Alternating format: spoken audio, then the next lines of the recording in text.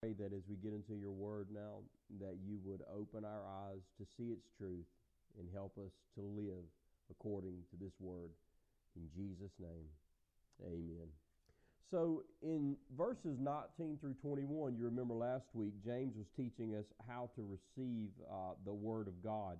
But in these verses, he's teaching us how to respond to the word of God. Verse 22 starts with a command and ends with a warning. James tells us, "Be ye doers of the word and not hearers only." Now let's consider a couple of things about that. First of all, James is speaking to people that go to church. Now I think that's clear because James tells us that these are people who are hearing the word of God. In other words, they are sitting beneath the preaching of God's word. The word was being explained to them. It was being broken down into bite-sized portions so they could understand it. There was a preacher who was spending time in prayer, who was studying the Word of God to give them a message. Now, all of these people were new to Christianity, and certainly it was difficult for them to understand the deep things of God that was revealed in their new faith. But God had given them, by His grace, a church. God had given them by His grace a pastor. God had given him by His grace teachers to help them understand the Word of God. Now James is letting us know that there's no virtue in simply hearing the Word of God. There's no virtue in simply sitting down and listening to God's Word. In other words, God doesn't give us points because we sit through a sermon. It's very sad that there are people who go to church week after week but don't give, don't worship, and don't listen. Now they may think that somehow that they have blessed God by their presence, but the reality is they haven't. Now after commanding us to be doers of the word, James then warns us. He says, deceiving your own selves. And his point is that if we just hear God's word but don't obey God's word, we're giving ourselves a false sense of security. We're deceiving ourselves into believing that we have somehow benefited from God's word because we simply heard God's word. And I think more directly, James is saying that we deceive ourselves into thinking that we're saved when we're not. And consider what the Bible says about obedience to God's word and how it relates to salvation. It says, "He that saith, I know him, and keepeth not his commandments is a liar, and the truth is not in him." 1 John 2:4. John 14:24. "He that loveth me not keepeth not my sayings." Luke 6:46. "And why do you call me Lord, Lord, and do not the things which I say?" That was Jesus speaking. So if you're truly saved, your life is going to be characterized by a desire to obey the Word of God and a love for the Word of God. And if there's no pattern of obedience to God's Word in your life, you may think you're saved, but you're not. You need to recognize that you could be deceived about your salvation. Christianity is filled with people who have listened to truckloads of sermons yet continue to live in disobedience to God. And their problem isn't that they haven't heard enough sermons. Their problem is that they haven't obeyed what they have heard in the sermons. Now, when you move to verses 23 and 24, you see that James illustrates what the forgetful hearer that he was speaking of in verse 22 looks like. He compares him to a man that looks into a mirror and then forget what he looks like. Let's think about that analogy for just a moment. That word beholding, he beheld himself, that James uses here is a word that means to look intently. It means to study.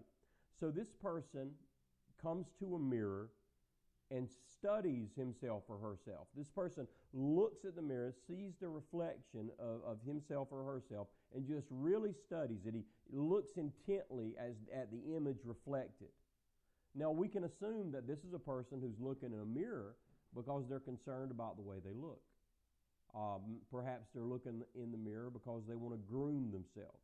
And anybody who looks into a mirror long enough can find something they need to fix on their face. Maybe your face needs to be washed. Maybe your hair needs to be combed. Maybe there's some shaving cream or some toothpaste in the corner of your mouth. Who knows? But here, after looking in the mirror, this is a person who looks intently, but then says, you know what, I don't need to make any changes at all. Now, that doesn't mean that he or she didn't see anything wrong. It means that they didn't fix what they saw was wrong right away.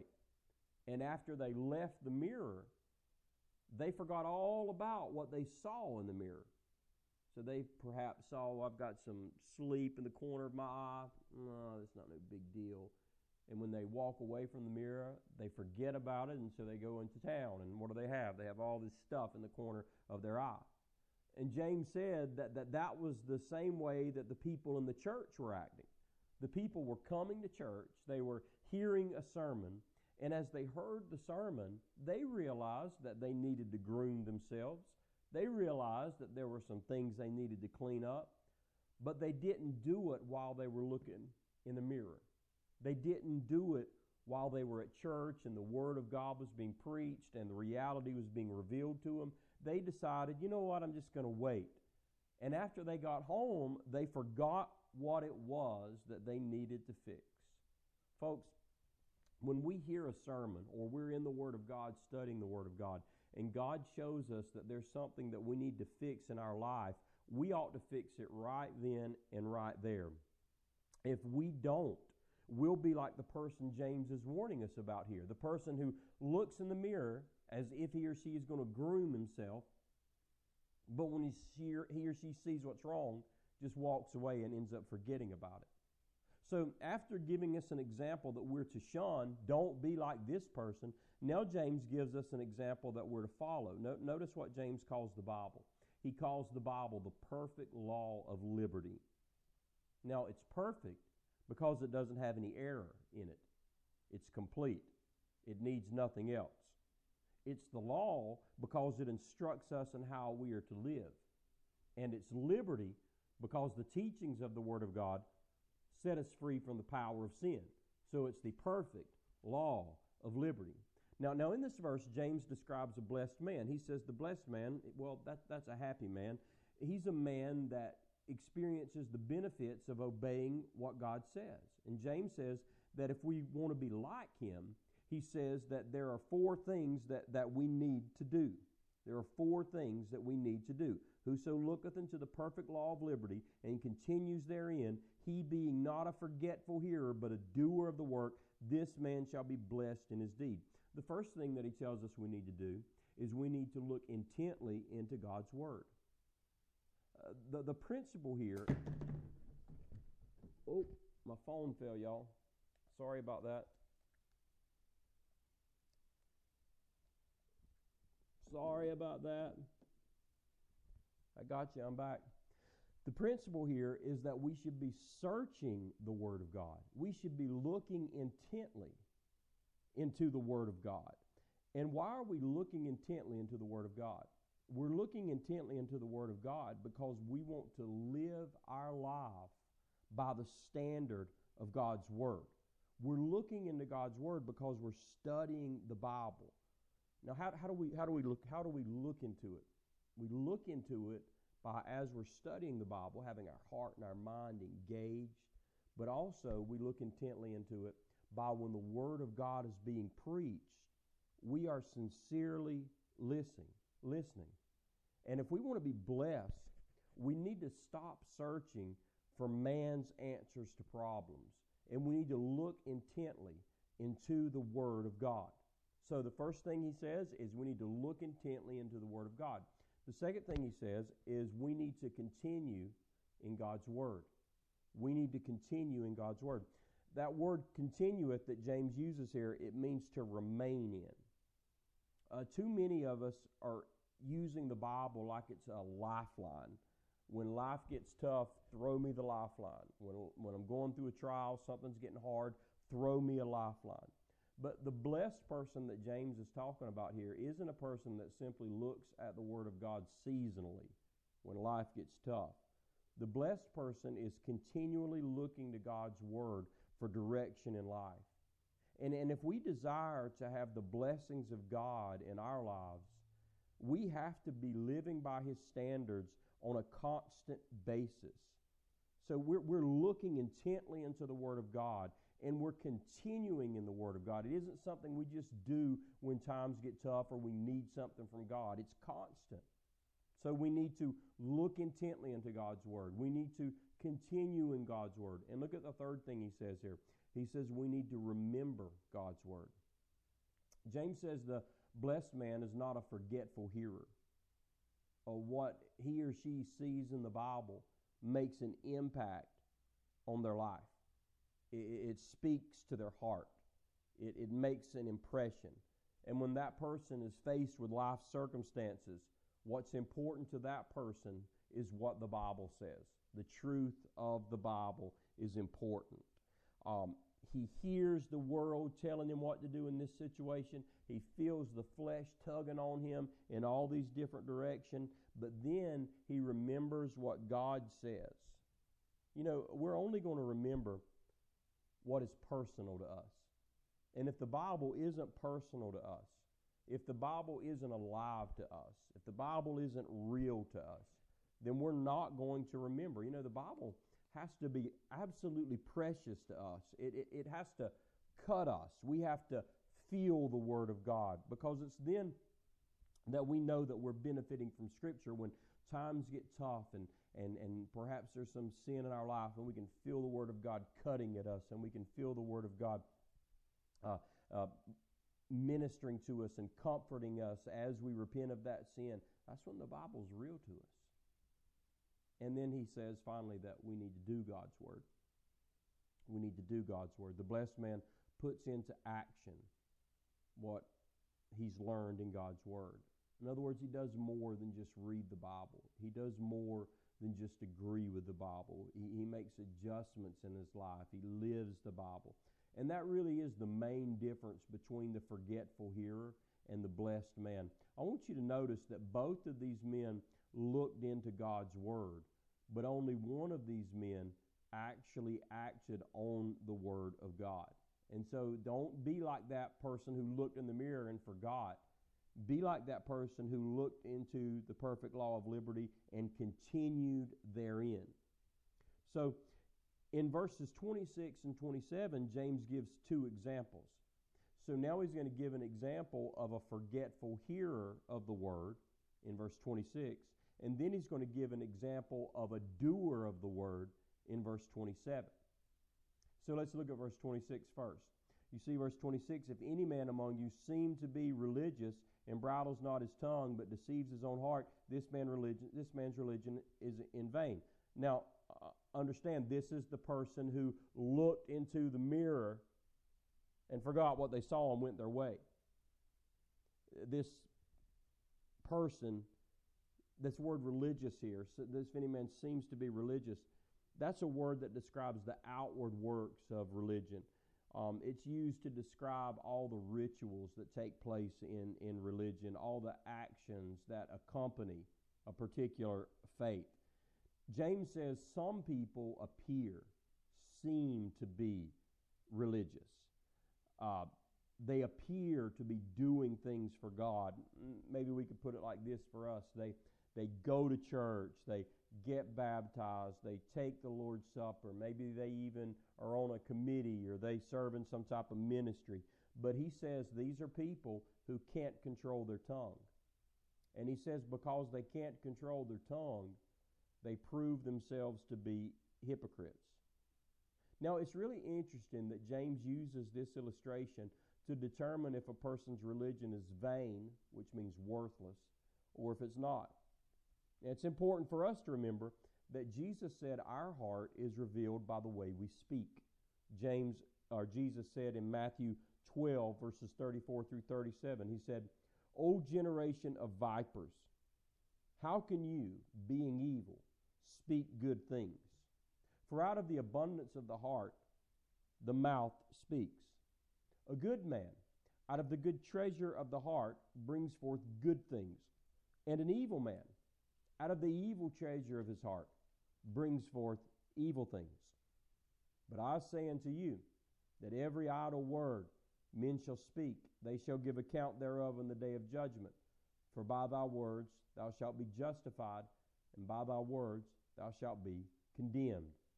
Now, James is essentially saying what Jesus said there.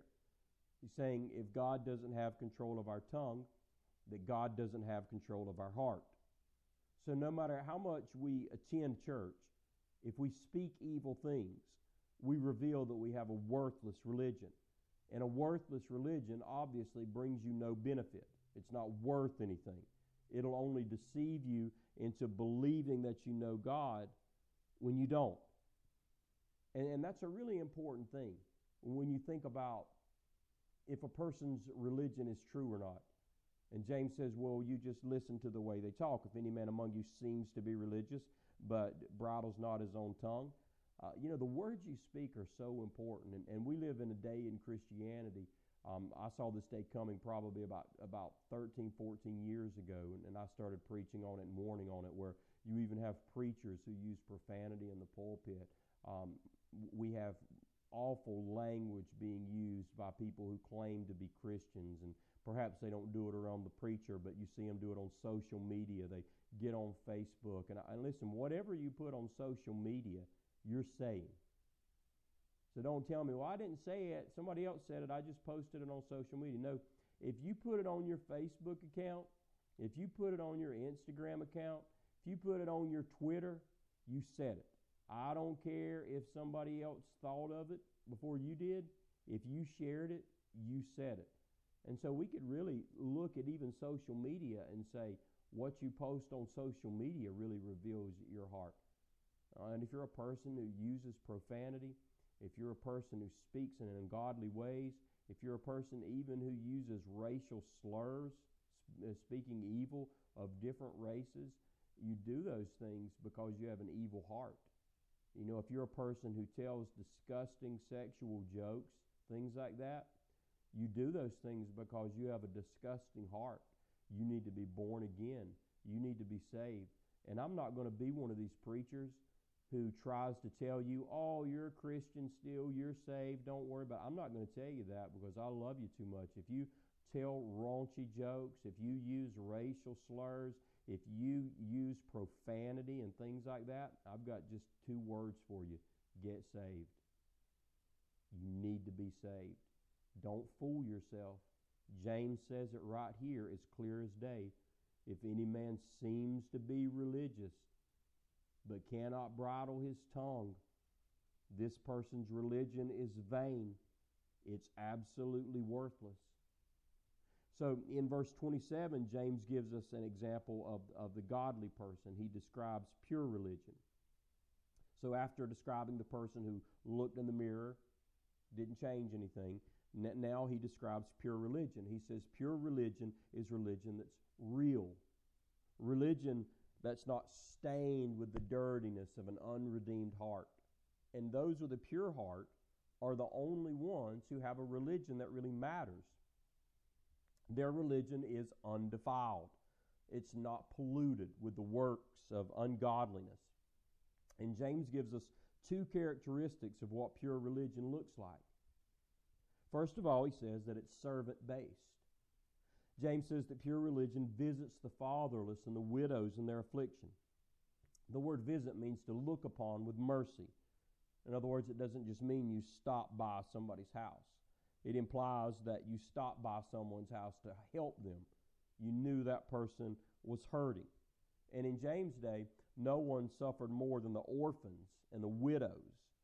These were the poor people. These were the needy people. And James' point is that religion is more than what goes on at church. It's about more than just me. It's also about what's going on around us, that we should be finding the hurting people, that we should be finding the helpless people, and we should be ministering to these people. And no one modeled that more than Jesus did. When you read the Gospels and you see Jesus ministering to the lepers, when you see him ministering to the widows, ministering to those who were born with birth defects, when you see that, you see the great example of Christian service in the life of Jesus. So pure religion, real religion, is servant-based, but it also involves holy living. James says pure religion keeps itself unspotted from the world. Now, what is he talking about there? Well, he's talking about moral corruption. You and I are surrounded with moral corruption in this world that we live in. And anyone that has a religion that doesn't lead to righteousness, doesn't lead to righteous living, has a worthless religion. In other words, religion isn't just helping the hurting.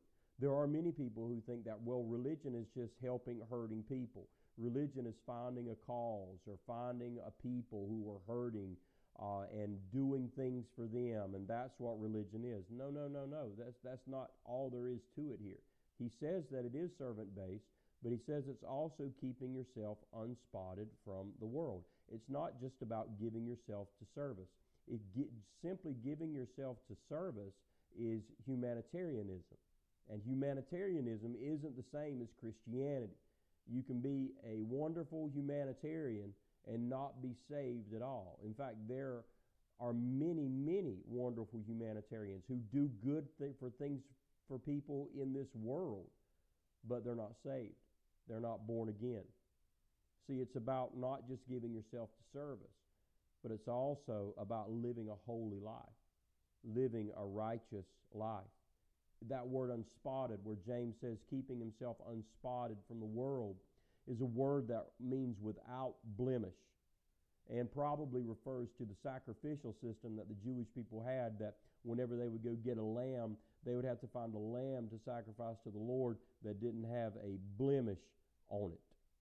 Now, there isn't a single one of us that doesn't have a blemish on us. That's why we had to have the perfect lamb that was without sin, who was sacrificed for us. So while we can't be perfect, we can be holy.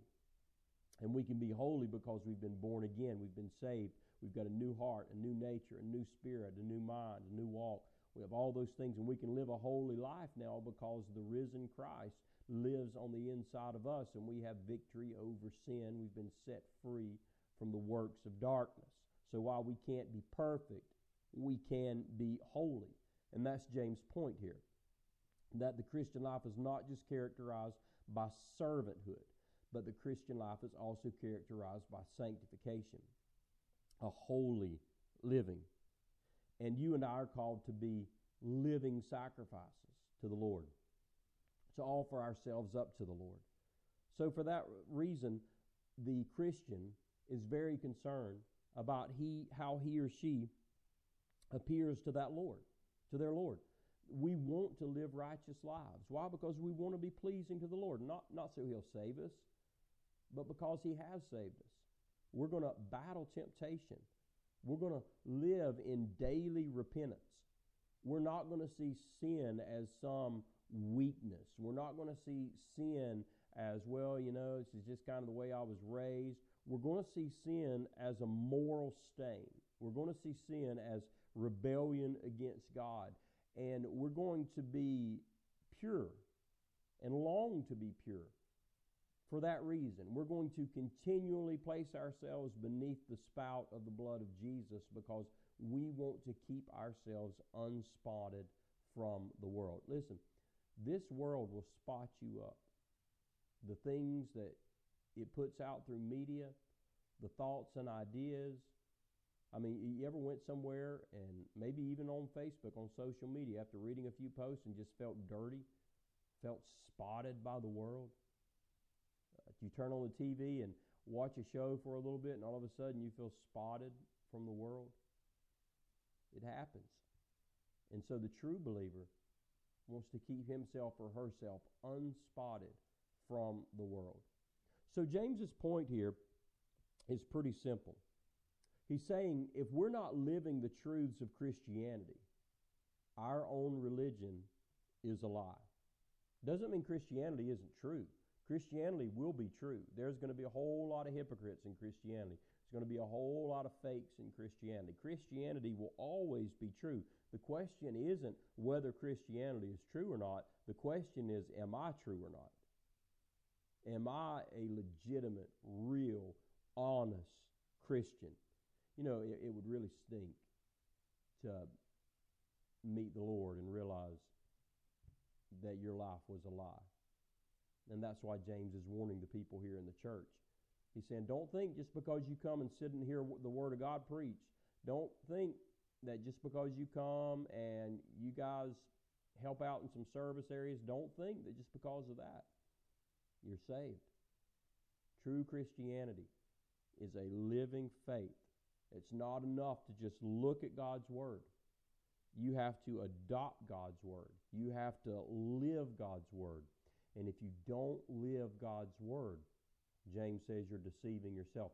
Now, what he's saying here is so important that you're going to see that in just not long at all, he's going to have a whole nother section in chapter 2, beginning with verse 14 all the way through verse 26. He's going to do this whole thing all over again, but he's going to do it in even more depth and even more detail as he warns people. Look, faith without works is dead. You can't just look at the Word of God. You can't just listen to the Word of God. You have to be a doer of the Word of God. Not in order to be saved, but in order to reveal that you have been saved, you must be a doer of the Word of God. So that finishes up that section tonight.